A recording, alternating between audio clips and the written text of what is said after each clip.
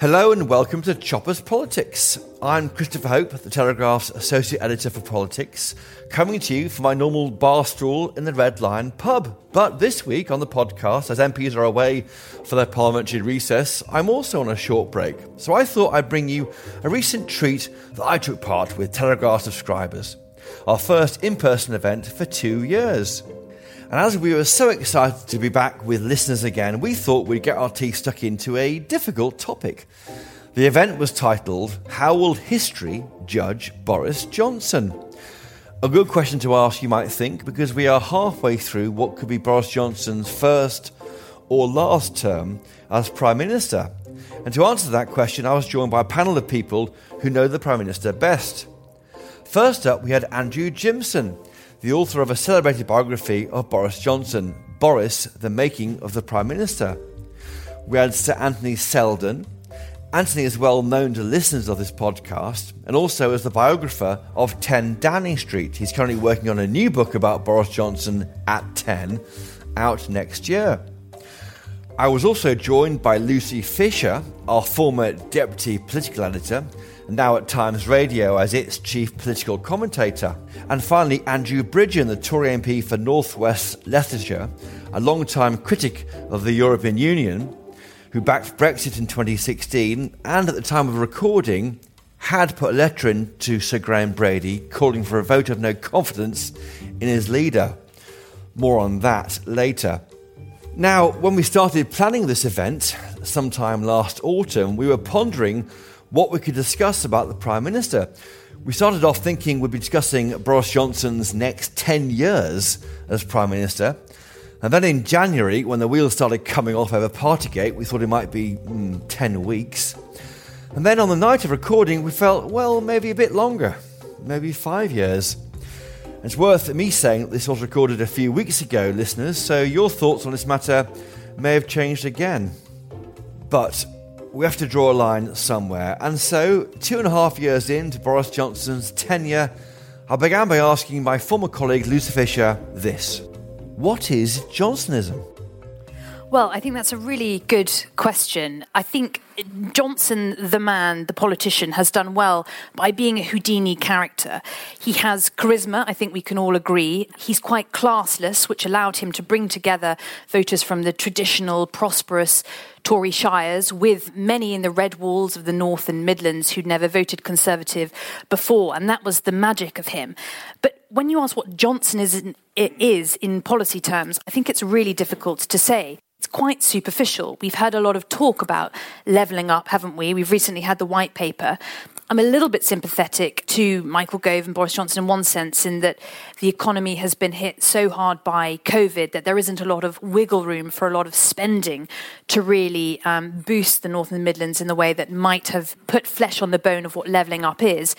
But if you look past that, he talks tough on immigration, he talks tough on crime. We haven't really seen much on that front yet. There's the culture wars, which, again, play well with parts of the electorate. But I don't think that really there is anything yet, 2 years in, that really can constitute an ism. Andrew Bridgen, you're a Tory MP. What is your... I'm a Conservative, Chris. Conservative MP. I would agree that what's your boss believe in? To define Johnsonism is like probably trying to bottle fog. And that's probably that you can draw from it whatever you want. But the fact is, when it comes to voter engagement, I've never seen anything like it from a Prime Minister. He has that ability. People like him, and he likes people. And I could never say that, in all honesty, about David Cameron or Theresa May. So, well, they liked people. I'm not sure they were very comfortable meeting the real people. To be honest, I'm not really comfortable. I think they were very comfortable meeting me very often, to be honest. Andrew Jimson, you've known Boris Johnson since you were colleagues at the Telegraph. In fact, when I worked in the lobby room, when I started in 2006, you were writing your biography of Boris Johnson. Yes. Is he enjoying being Prime Minister? Most of the time, because he loves being the centre of attention, and he's very, very good at being the centre of attention, at sort of, not exactly setting the agenda, well, he'll try and do that, but at giving everyone a story. And if he won't give you the story that you're looking for, he'll give you another story which is possibly even more amusing. Yeah, So it's odd, isn't it? I mean, he's a generalist, isn't he? He likes a story. Is that what you need to be a Prime Minister? well, he's very, very quick at seeing what the story is. And the really difficult thing, both as a politician and as a journalist, is to know when the story's changed. I mean, any fool can sort of work their way into an orthodoxy. I mean, Lord Salisbury, great Tory Prime Minister, said no error in politics is more common than sticking to the carcass of dead policies. And that is not an error that Boris Johnson is likely to make. He cuts and runs. Anthony Seldon, Andrew Jimson there mentioned Lord Salisbury. Where does Boris Johnson sit in the pantheon of occupants in number 10 Downing Street? Well, Chris, and I know you're a Remainer, so are you about to go? Am I? We're all leavers but now, then I aren't we? listened to Andrew, and now I'm a convinced Brexiteer. And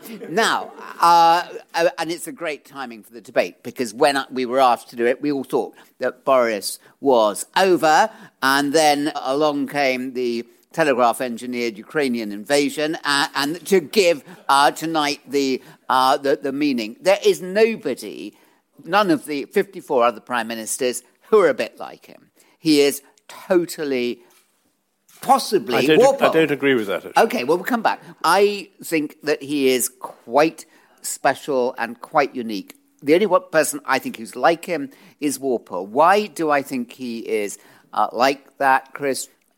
Because great prime ministers are made by great events. And, we think, most historians, most biographers look at the qualities of the individual. People don't make history. History makes people. Churchill was nothing till the Second World War.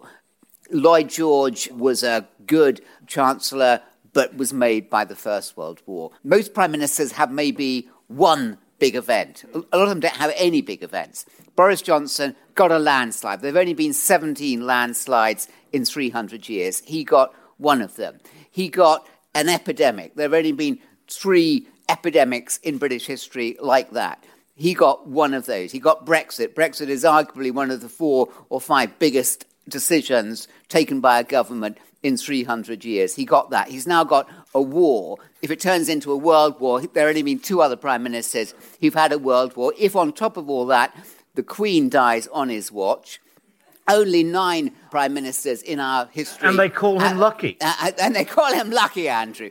This man is phenomenal in having the events that make great prime ministers happening on his watch. That's why I think he's unique, not like Andrew. Walpole briefly? Well, the Prime Minister who he clearly resembles is Disraeli. Of course, Disraeli is a much bigger name, but Disraeli was the greatest practitioner of Tory democracy, and Tory democracy is an alliance between a loutish section or an unrespectable section of the ruling class and the working class to laugh at the middle-class prigs. In those days, to laugh at Gladstone, nowadays to laugh at Keir Starmer, and lots of other people. And that is one reason why Boris has been very, very successful in the red wall seats, actually. And it's a great performance. It's fun. It makes politics amusing, whereas the prigs think that politics always has to be frightfully solemn. Now, Andrew Bridgen, you submitted a letter of no confidence in your leader, didn't you? You're one of 13 Tory declared people who have put letters in. One's withdrawn, Douglas Ross, the leader of the Scottish Tory party. Why are you being so disloyal to a guy who got you this landslide in 2019? Well, I was actually appalled by Partygate. I think it demeaned the government and it let the people down. However, being a pragmatic Conservative and looking at the current situation, I can announce that I'm removing my letter of no confidence in the Prime Minister. Right. We're a pragmatic party. At the end of the day, where we are now, it would be so indulgent to have a vote of confidence at a time of international emergency, and this is not going to go away quickly. It's a long-running crisis as far as I can see, and we need Boris Johnson where he is leading the country, and it's no time for internecine warfare within the Conservative Party. That only helps Mr. Putin and our enemies, and there are plenty of those out there at the moment. And when you put your letter of no confidence to Graham Brady, did you see the PM after that? Did he come and say, Andrew, come on? No, there's a few of the whips snarled at me a bit. But no, it's all done through proxies. Yeah. It's not direct. So you're hoping to see a ministerial post now in the reshuffle with your moment of loyalty to the PM? Well, undoubtedly, I'll be on the party list, won't I? Now, let's look back at some of those themes mentioned there so eloquently by Anthony Seldon. Brexit, COVID-19, war in Europe. Lucy Fisher, Boris Johnson was elected on a pledge to get Brexit done, wasn't he? Has he? Yes, in a word, I'd say yes, he has. And in a way, that's also a problem for him because it's led to the question has his usefulness to many of the Tory tribes that backed him, primarily for that reason, is now over. And I don't want to sort of gloss over the Northern Ireland Protocol. That remains a problem, but I don't think it dominates the thinking of most people in Whitehall, let alone the wider country. So I think he has done that. But I think on the right of the party, people are suspicious of how attractive he finds big state solutions, suspicious of his policy on tax. And certainly the One Nation Conservatives in the centre are very suspicious of him and certainly don't hold him close to their bosom either. So I think it's difficult to place his politics, but I think, that is a big tick for him. He has got Brexit done. It's just everything else that's happened since has taken him on a new roller coaster. Andrew Bridgen, Lucy's right, isn't she? But Northern Ireland is still in the European Union, and that's not great for them, is it? No, and we were hoping to have a confrontation with the European Union to resolve all of this. Clearly, international events have taken... That was triggering Article 16, renegotiating withdrawal agreements. Absolutely, but I mean, if we were to come to Europe's rescue, both militarily and again,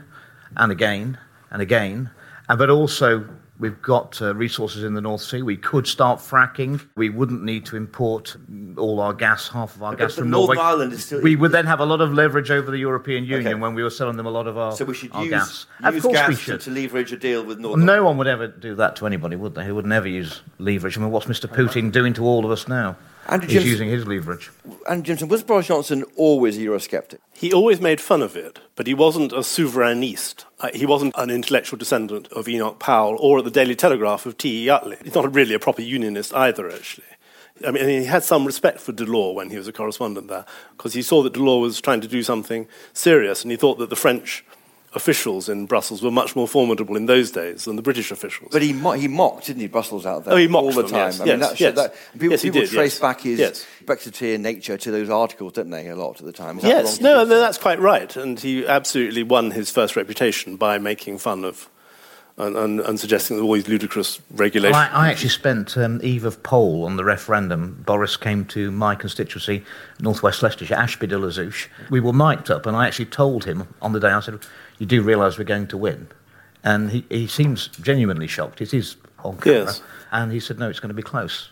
It's going to be close." I said, "Well, no, we're going to win." He said, "Well, it's going to be close." I said, "Well," I ran the campaign for the East Midlands. I said, "Well, not round here, Boris, don't worry. It's going to be..." It was 59-41 in the East Midlands. Gosh, yeah. And I was at the press conference at 10 a.m. next morning with Gove and Boris Johnson.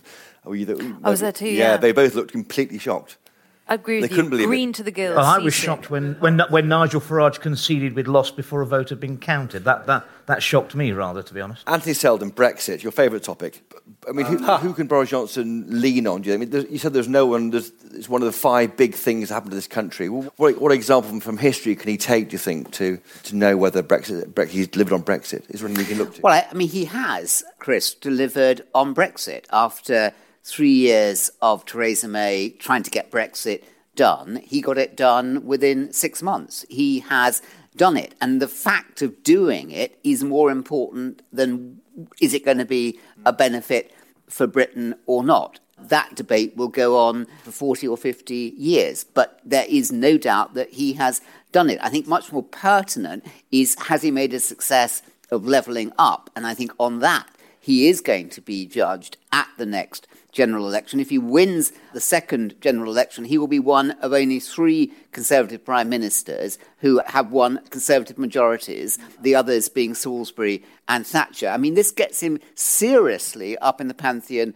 of great prime ministers. So much for all those people who have constantly denigrated him and said, looked at what he can't do rather than what he can do. He is a phenomenon. The second big issue of the past 2.5 years, Lucy Fisher, has been COVID-19.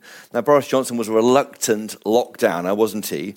But has he been vindicated, do you think? I mean, there was a report out last week which was leapt on by those anti-lockdown people, wasn't it, who said, well, look, our death rates were similar to France and Germany. Yeah, I think that is important. And I think that report actually said it was below the average in Western Europe. I think largely people judge these things on how they end in part. And I think that he did make the right call not to lock down, to be one of the earlier countries out of the heaviest restrictions.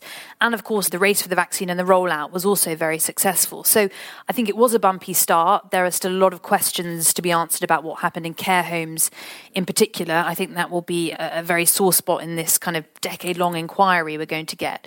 But I think by and large, most populations across the world understand that this was a pretty unique thing to have happened. Everyone was dealing with it in good faith in the best way they can.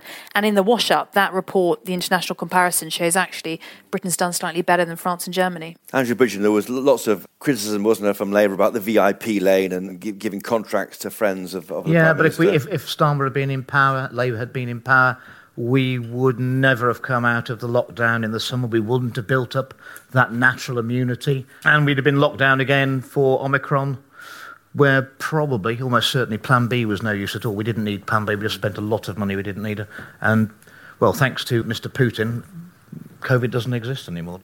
Andrew Jimson, I mean, in a sense, he kind of just got Brexit done literally 6 weeks before COVID struck. It's sequential issues here. I mean, do you think catching COVID has, in any sense, changed his character? Some have said that it made him more risk-averse. He was a very unsuitable person to deal with a health emergency because he didn't really believe in bad health. And if you were working in an office with him, he would never say, oh gosh, you look terribly ill, you must go home and lie down or see the doctor, or don't come back until you've recovered. Neither for himself. And you could see that actually during the thing. He didn't take it seriously. We saw him looking increasingly ill on these videos. No one, I think Nadine Dorries sort of raised the alarm eventually, as a former nurse. But whether it changed him, it gave him a tremendous opportunity, of course. I think he was at the very pinnacle of his popularity when he thanked the NHS for saving his life.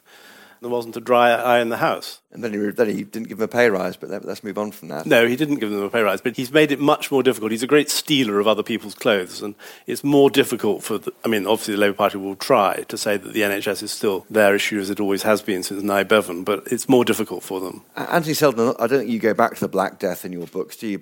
Has any other previous Prime Minister faced a similar stress of actually catching COVID during a pandemic? Lloyd George went to Manchester Town Hall to speak in September 1918, when the First World War was still in a tricky moment before the 100 days had really bitten. And for 11 days, he was touch and go. His private secretary thought that he wouldn't make it. Had he died, then one of his possible successors would have been Churchill, and that would have been a fiasco. So much, Andrew mentioned the point about luck. So much of great premiership is about luck. Churchill became PM in 1940 rather than 1980. Luck and timing. Luck, absolutely. I totally agree. Luck and timing. And Boris, who could have become Prime Minister in 2016, very nearly did, would have been a different Prime Minister, and maybe it was better for him to have waited till 2019.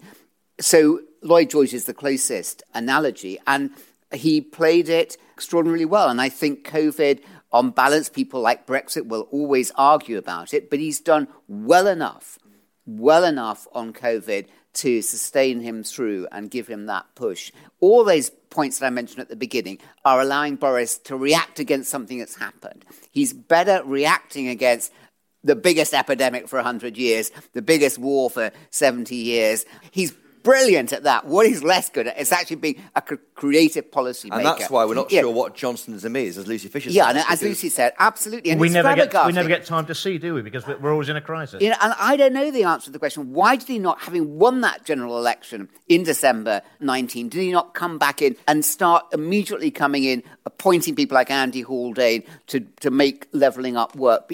He seemed to have... Well, we'll come on to levelling up shortly. Sure. Just on the point of Brexit, do you think that if he had been Prime Minister in 2016, if he hadn't been knifed by Michael Gove, and I was in a room for that, it was an amazing moment when he withdrew at the end of that long speech, if that hadn't happened, do you think in the sense that we needed to have this kind of dreadful 2 or 3 years of rowing about Brexit to recognise there was no solution apart from doing it?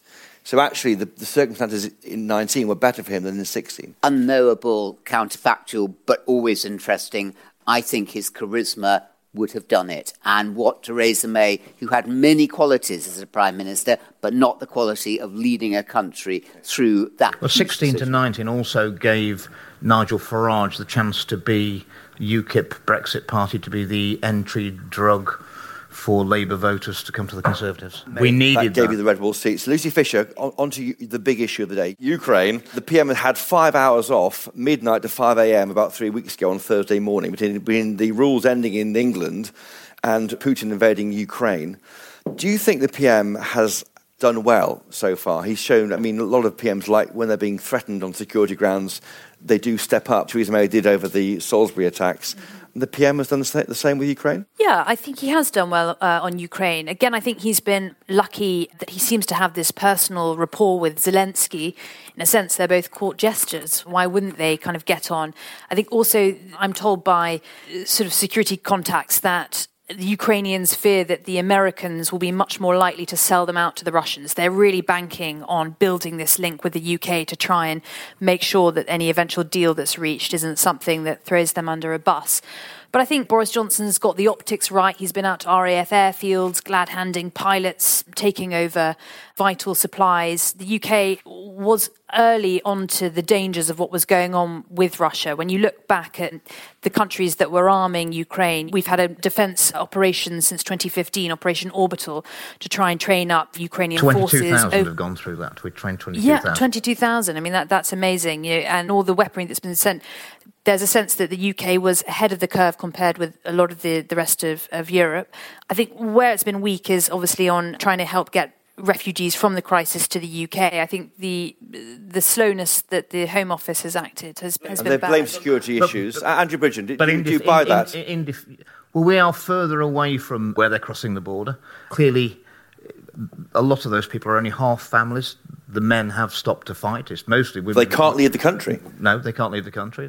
Mostly women and children. And they want to go home. And I think in defence of the government, and I don't always do that, as you may know, we are the biggest donor of humanitarian aid. And some of the countries these evacuees are moving into, like Moldova, is the poorest country in Europe. They can't support hundreds of thousands of people coming in from the Ukraine without the UK's help. And that's really important. Andrew Jimson, the Boris you knew when you first started writing your book, did you ever thought he'd be a war leader? Not particularly, no. Because he channels that. He also wrote his biography of Churchill. He knows what to do, I suppose. Well, he does make the connection with people. He was very, very good, I thought, with the woman from Ukraine at his press conference in Warsaw. They'd organised it quite tightly. I think there was only going to be one Polish question and one British question, but he saw that this woman was very anxious to speak, and she spoke at considerable length.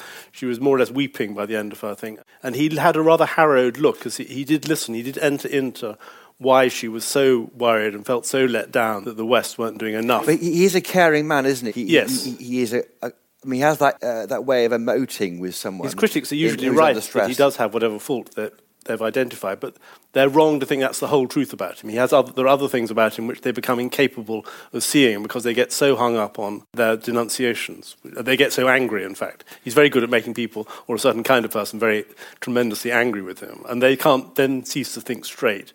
But actually, what I'm very pleased about this evening, I think it's very great to see that Andrew Bridgen has been reprogrammed, and he's now giving the Downing Street the Downing Street line. I wondered what this. If you wonder what Downing Street is thinking, just ask Bridgen, and he's seeing what he's told. Yep. Anthony Selden, the Churchill factor was in fact the name of his book, I think, from memory. But the Churchill, is that an overdone cliche with Boris Johnson? Is there a different leader we should be looking back to? He clearly is deeply moved by Churchill. Churchill had a love of language, not classics as in Boris's case, but the great writers in the English pantheon. And that sense of language, that sense of history, the ability to communicate to ordinary people outside political circles are very similar. It would have been absurd 2 months ago to say there were similarities. Most people would have jeered and scorned in the way that people love to jeer and scorn. But there are similarities. When I asked him on a BBC programme on that book, 300 Years of British Prime Ministers, who he'd most like to have dinner with, he said, Gladstone. And that was surprising and probably mischievous. But I take the point about Disraeli. There are lots of similarities with Disraeli. Also, and I think going back to Walpole, Walpole and he were so alike.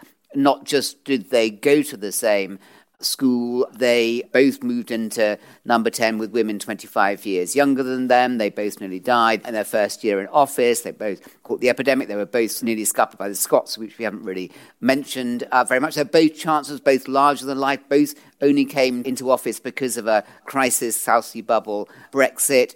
And I completely agree with Andrew that people have looked too much at what's wrong with him, and we can all make a list of 5 sheets of paper about the things that he doesn't have, but actually it's the things that he does have. And look, as you said, I didn't agree with Brexit, but Brexit was a massive thing for a Prime Minister to have done and took extraordinary gall, and he was the person who knew that he was going to bring back Cummings to make that happen, and without Cummings it wouldn't have happened. He'd observed Cummings during the referendum campaign.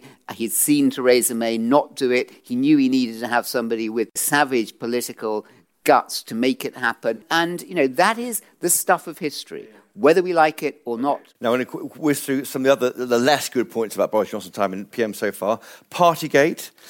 Lucy Fisher, is it now a Westminster indulgence, or will he resign? I'll ask Andrew Bridgen in a second if he's fined by the police. No, I don't think he will resign. And I also think he's through the danger. I think even without Ukraine, he's a master of throwing things into the long grass. And eventually, things lose impetus. Anger fades, it dissipates. I'd already heard people beginning to get angry at the media, sort of, propagating the story longer than people wanted to hear about it.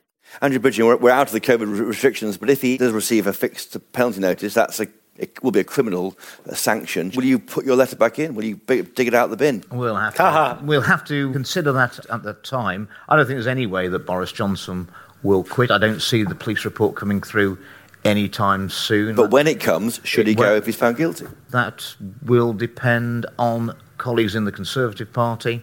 And you. And me. And what will you do? I'll judge the situation then as I see it.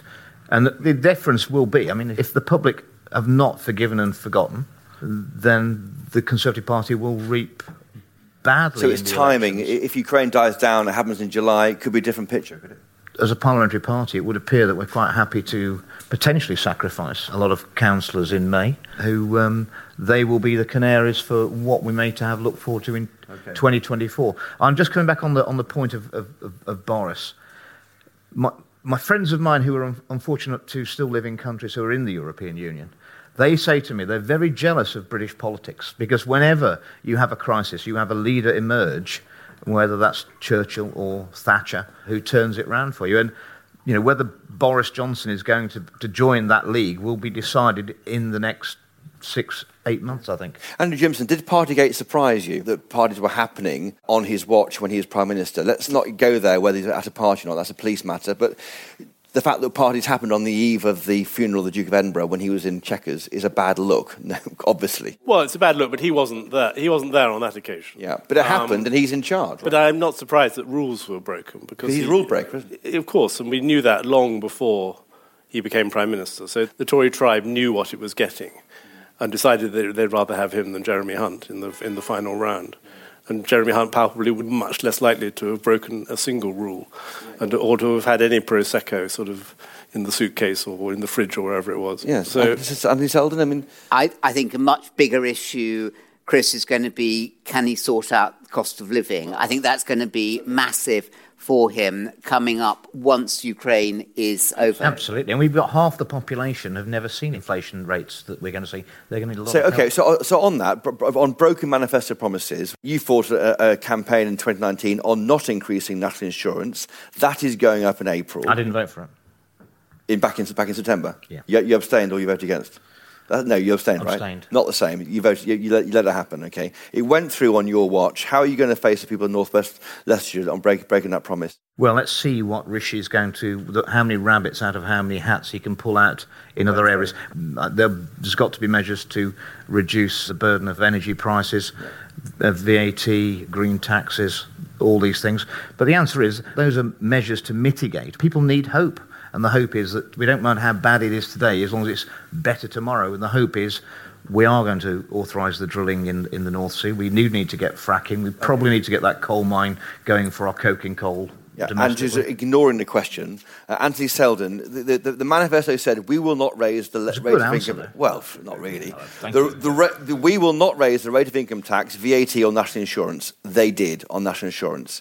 How common is it for PMs to break manifesto promises as big as that on page 2 of the manifesto? Not common at all, and where it happens, they're often punished. But I'm not certain he's going to be punished because of all the other noise around. But it's incredibly difficult now because he's being pushed in a wokish direction. He's going in a Macmillanite, Disraeliite, one nation direction. And that's not what the voters who made that landslide happen, as we were hearing earlier, that's not what they want. And how do you get through that inconsistency? That's the real crunch. And can he get a number 10 team that will be stable enough to drive it through that won't last 2 days? Andrew Jimson, is broken promises part of Boris's stick? Oh, I wouldn't particularly put it like that, but of course he fights a war of movement. And I think he realises that actually politics has changed. And this very naive idea of a certain kind of...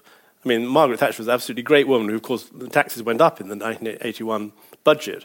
But these Conservatives who thought that conservatism, the whole essence of it, the whole of this great and complicated and rich tradition could be reduced to some paltry economic theory, and you just have the free market and then everything, we all live happily ever after. It's a completely naive idea of conservatism, and it's certainly not his idea of conservatism.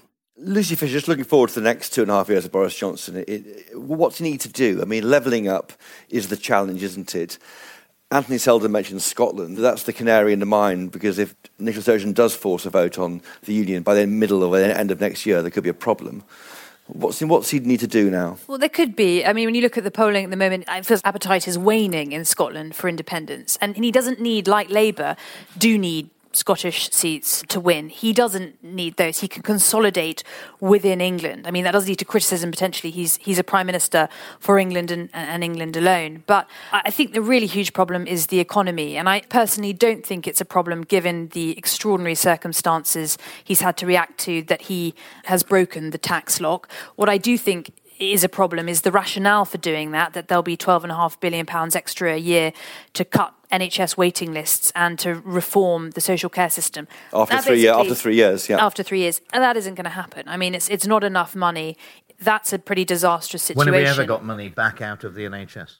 Well, I think the NHS is going to be a massive electoral issue. And the general cost of living, I just think, with grocery bills going up, obviously energy, whole bills soaring.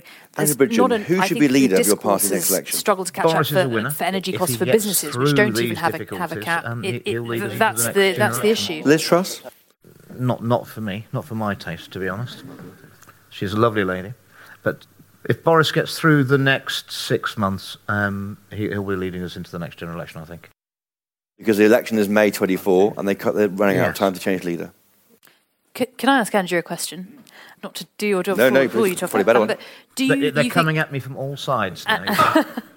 And in fact, everyone on the panel, I'm interested in the question of whether you think that there could be civil unrest due to cost of living. I don't think we're that way inclined in this country.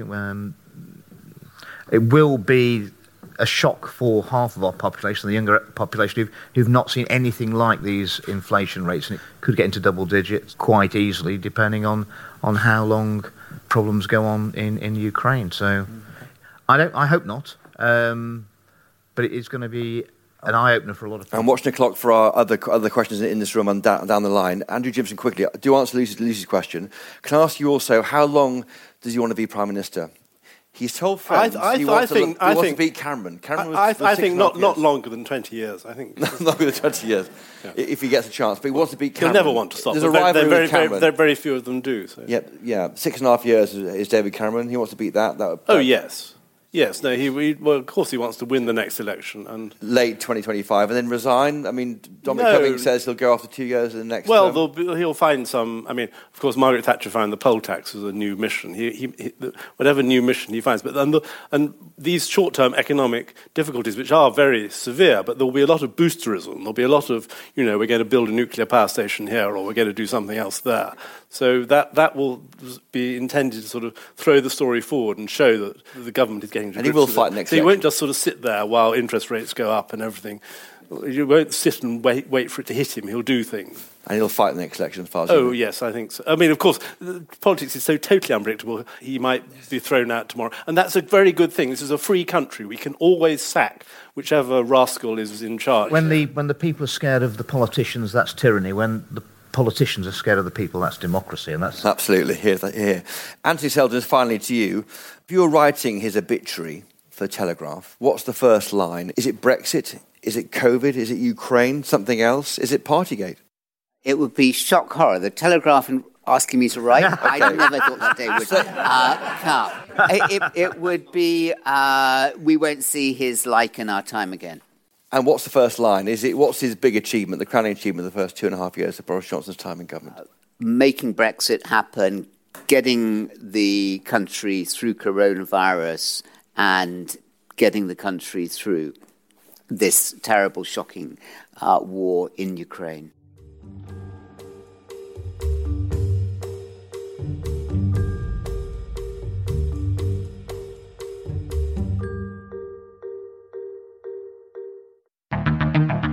If you're finding this podcast interesting, you may also like our new daily podcast, Ukraine, the latest. Every weekday, The Telegraph's leading journalists bring you the latest news and the most informed analysis of President Putin's invasion of Ukraine. From our newsroom in London and from the ground. The Russian machine has been ground to a halt now for well over a week, and that is just staggering. NATO has to act now. It has to do more than it's currently doing. Otherwise, in this Ukrainian MP's words, you'll have to evacuate the whole continent. One video that we found to be incorrect was bomb squads seen in the Donbass region. The metadata of this clip shows that it was created in 2019, not today.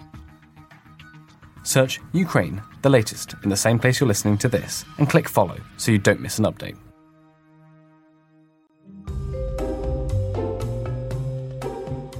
Right, we have now got time for questions. Gentleman there, please. Thank you. Going White House, I'm just an ordinary Telegraph subscriber. I was struck by Andrew's comment that he said he didn't think this country was one for civil unrest due to hardship. And then not very long after that, the other Andrew, I think it was, threw in the words, the poll tax.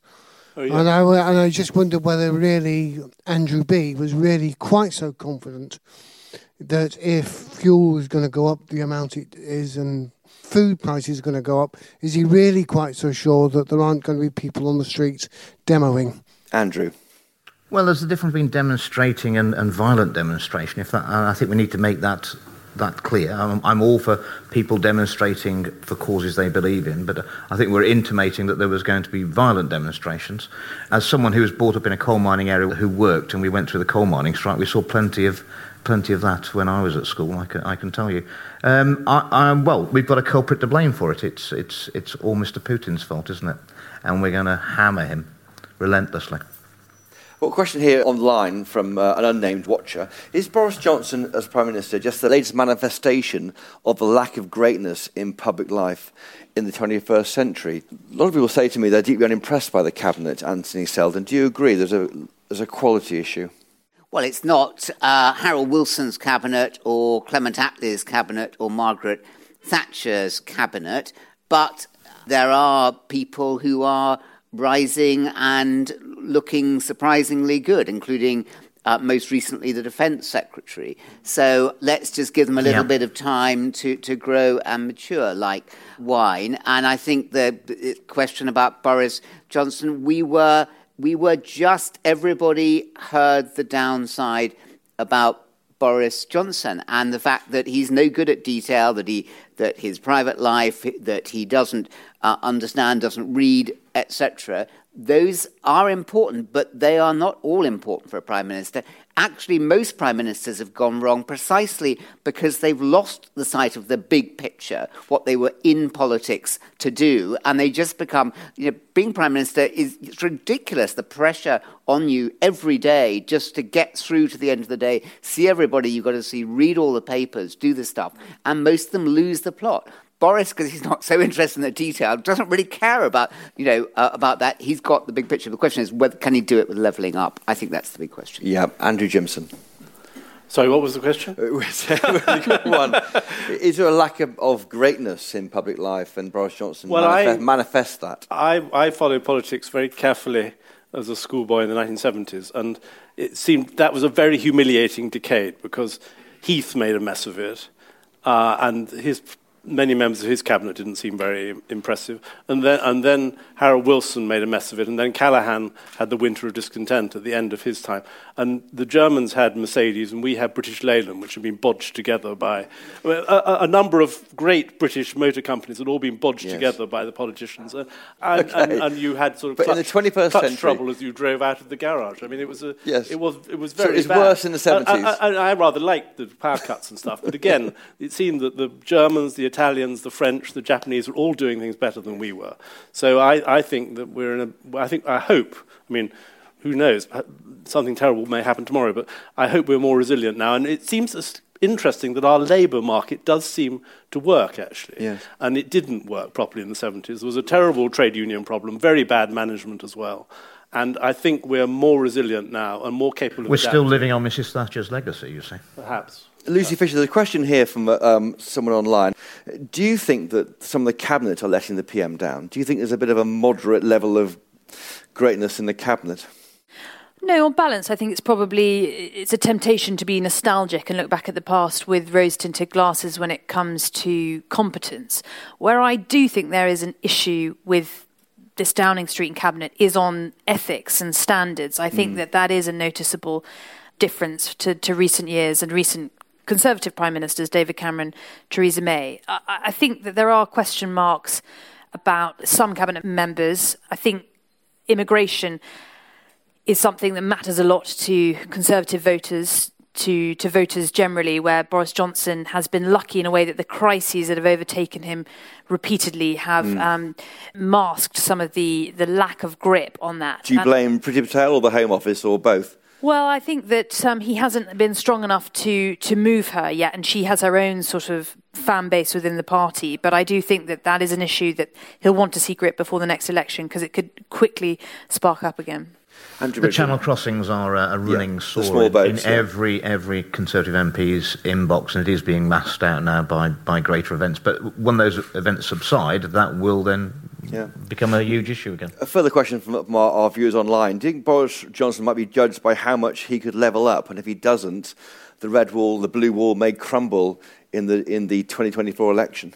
Well, we've only got just over 2 years to the next general election, probably. And how much, if we start now, how much will that levelling up actually deliver? It's going to have to be hope, because it's not going to be substance, because there isn't even time for all this to go through and for people necessarily to feel a material difference, but they've got to feel it is really coming. It is hope that sustains. Hope does indeed sustain. Who's someone at the back there? Yes, please say who you are, sir. Thank you. Tom, one for Sir Anthony Selden. How far are great prime ministers or great leaders defined by external events? How does that reflect on Johnson? Has Putin saved him? Great question, Tom. So Tom, I think it's a mixture. In the book, Andrew and I, who also wrote a great book about prime ministers, differ slightly about who the top prime ministers were, but I had 9, and for many it was foreign wars, like Churchill, like Lloyd George, and like Palmerston. But for others, Attlee, the creation of the welfare state was an astonishing domestic achievement. There was a very creative prime minister who managed to have a clear agenda. You need to have that, either one that you create yourself, as Attlee did, or one that's created for you when there is a foreign crisis or an epidemic or a downturn. Gordon Brown, not a great prime minister, but was a better prime minister because of the global financial crisis. His premiership was going nowhere, and he was lucky that the crisis on his watch was one that he was good at. Theresa May was unlucky because the crisis on her watch, having that big vision of understanding Europe and how to get public opinion behind you, she couldn't do. So I think a mixture, but I think at the end of the day, great leaders are made by the great events, but they have to react to them well. North, who Andrew's written about in his book, had a great event, the American War of Independence, and he got it wrong. Yes. So having a great event of itself is it's a necessary but not a sufficient. Don't they say that prime ministers, you either mould events they shape you. They shape you, or you're buffeted by them, and no one wants Andrew Jimson, you've written a book too, haven't you, about prime ministers, as well as Anthony? Most people can only remember, we can usually only remember one thing about our prime minister, if that, and it's very often something which went wrong. So it's Chamberlain and appeasement. Chamberlain, a big figure domestically. It's Eden and Suez. Poor old Lord Aberdeen isn't really remembered now, but he got us into the Crimean War, and he was a great sort of foreign policy expert, and he hated war, but he didn't make it clear to the Russians that there was going to be real trouble if they did various things, and they did do various things, and then there was a war. And of course, since Waterloo, we thought that the British Army was invincible. In fact, it wasn't. It was total catastrophe, all reported through the telegraph system. And so the nation said, we've got to have Palmerston. And Palmerston was then 70 years old, the oldest that any one ever became Prime Minister for the first time, but the nation knew that he was the man. And that's why there are still lots of pubs called the Lord Palmerston, because he somehow resonated with the nation. Are you saying there might be some Boris Johnson pubs in 10 years' time? Is that right? Yeah, I think there might be, actually, yes. Yes. And the question at the back, who's there? Hello, my name is Clara Kronberg. You spoke about Boris's main achievements in office, and I just wondered what his main failure would be if you had to pick one. Single failure. We'll ask the whole panel that one. Single failure, Anthony Selden. I think it will, for the reason that Andrew said, the time frame on levelling up, the promise that he was going to make it better for the whole country. There wasn't time to do it. Yep. He can blame Putin, he can blame COVID, but at the end of the day, hitting with the fuel price increase, cost of living in those areas, people vote because of their sense about themselves and their families. Are we better off? And most of them won't be. They'll be worried. Levelling up, one failure. I think the total confusion for month after month in number 10, not getting a grip on that. It is not getting on with levelling up straight away despite COVID, and I could see some sharp spinner saying, in the north of England saying, yes, you have levelled us up, our prices now are as expensive as... Lucy Fisher, similar?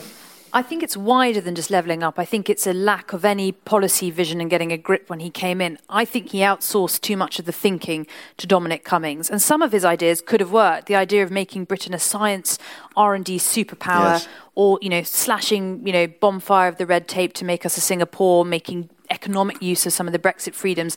There are lots of avenues he could have gone down, but there was a lack of grip, and levelling up was part of the victim of that lack of grip. There's a question here from online. Boris Johnson, of course, is an American citizen, isn't he? Although he's renounced that citizenship, I think, to be Prime Minister. Will he succeed, do you think, Lucy Fisher, in creating a special relationship with the USA, despite the kind of liberal nature of the Biden administration? Lucy first. No. I think... No, because Biden is too caught up with domestic policy, and you can see from the fact it took him more than a year to even come up with a nomination for the US ambassador to the UK, who's Jane Hartley, who's not yet confirmed. He got Ireland done, he got some other sort of key nations done. It just shows that Britain isn't a priority for Biden. Andrew Jimson. Boris hates the term special relationship because he thinks it makes us sound needy, so he won't use that expression.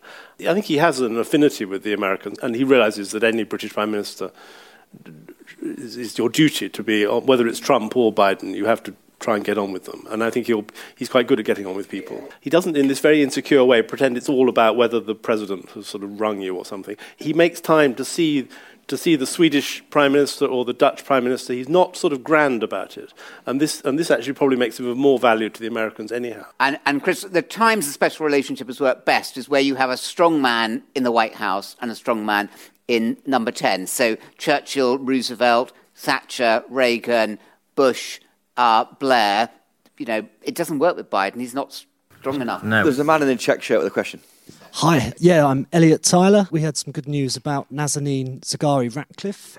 Johnson was blamed in part for the delay in her returning home, and I was wondering if this, in your view, is going to taint his record, the fact that he made a big mistake that had a big consequence. Lucy Fisher, he misspoke, didn't he, to the Foreign Affairs Committee about what she was doing in Iran. back now, that does resolve an issue for him, which is a big problem. Yeah, it does. I think there was a lot of concern about his stint as Foreign Secretary. Andrew, interested to hear your view. It seemed a lot of Conservative MPs' confidence in Boris Johnson as a serious politician was undermined. He made a whole range of foolish comments, talking about, climbing over the dead bodies in Sirte in Training Libya. journalists, things that were illegal in the country. Yeah, exactly. So I think it was one of a number of missteps. In this particular instance, it has come good that it's been resolved, and thankfully she's home. And as all political matters, as we've already said, all's well that ends well, and this is a good ending. It's very much like COVID, the vaccinations. We had some dodgy times in it, but it's at the end it'll be judged on how it ended, and you'll always swap politically a bad start for a good end. I think it was impossible for Boris to be a successful Foreign Secretary because the most important relationship, the relationship which really has to be special for a British Foreign Secretary, is with the British Prime Minister. And the British Prime Minister made jokes about Boris Johnson. And so, and if the Prime Minister, and obviously he's completely shut out of the Brexit, it's impossible to be a good Foreign Secretary. So what I'd say, Chris, is that one of the most striking things that we haven't talked about is his louche private life, but it does seem that some of the greatest prime ministers, not all, some like Thatcher, some like Churchill, were impeccable. Yes, or almost impeccable. But not Walpole, not Lloyd George, and not Palmerston. And I think that I don't think it was a big issue.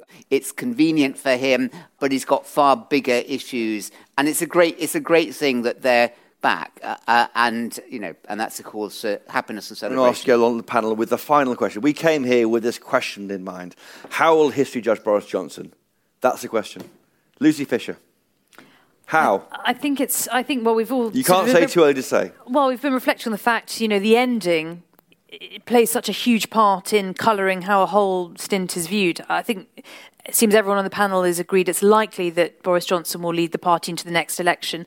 It's pretty difficult, as far as I can see, with the electoral maths, for the Conservatives not to be the largest party coming from an 80-seat majority. So I think there's a long way to go. But as Anthony said, he's already come up against so many unique circumstances. There is a sort of greatness already inherent in his premiership 2 years in. Andrew Bridgen. Well, I think several times in Boris Johnson's career we've probably thought we were reading the final chapter, and then all of a sudden the story lifts again and it leads on. And so the final chapter has not been written. It may be written in 6 months' time, it may be written in 12 months' time, it might not be written for 10 years' time. Will he be a great Prime Minister? 2 years in. He has the potential to be, because events have come along which were unprecedented. You're both writing books on him. Andrew Jimson. I think the greatest communicator of his time. I mean, obviously people like Farage and Alex Salmond, indeed Nicola Sturgeon, are all good communicators, but I think he had a remarkable ability actually to take people with him in the referendum campaign and in various elections. Who knows what will happen in the next one? But. Anthony Selden, you've written loads of books about Number 10 and its occupants. How will history judge Boris Johnson? Oh, as a big player, and if he does stay on, and by the way, I'm not certain he will still be there, because Number 10 just, when somebody's strong, you think they'll always be strong. When they're weak, you think they'll never, ever make it back up. I'm not certain he will because of unforeseen things, but he has this extraordinary Houdini ability to get over it. But if he does win that general election, Chris, I mean, look at that. That's Churchill, that's Salisbury, 2 consecutive general elections. I mean, that is historic on top of everything else. So we'll look back at him as a very significant person.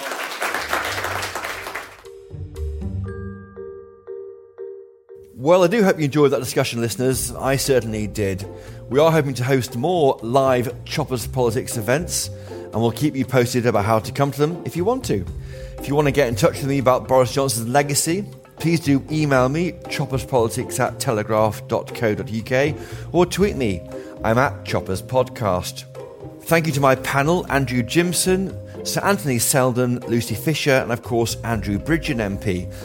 Thank you to my producers, Louisa Wales, Giles Gear, Isabel Boujard, and Theodora Luludis. And thank you too to Lanra Kerrigan and Jade Clark, who produced the live event. And of course, thank you to you for listening. I'll be back, God willing, next week with more excellent interviews from the Red Lion Pub and Westminster. Please do tune in. And as always, please do buy a copy of the Daily Telegraph if you can. You won't regret it. Until next time, though, cheerio!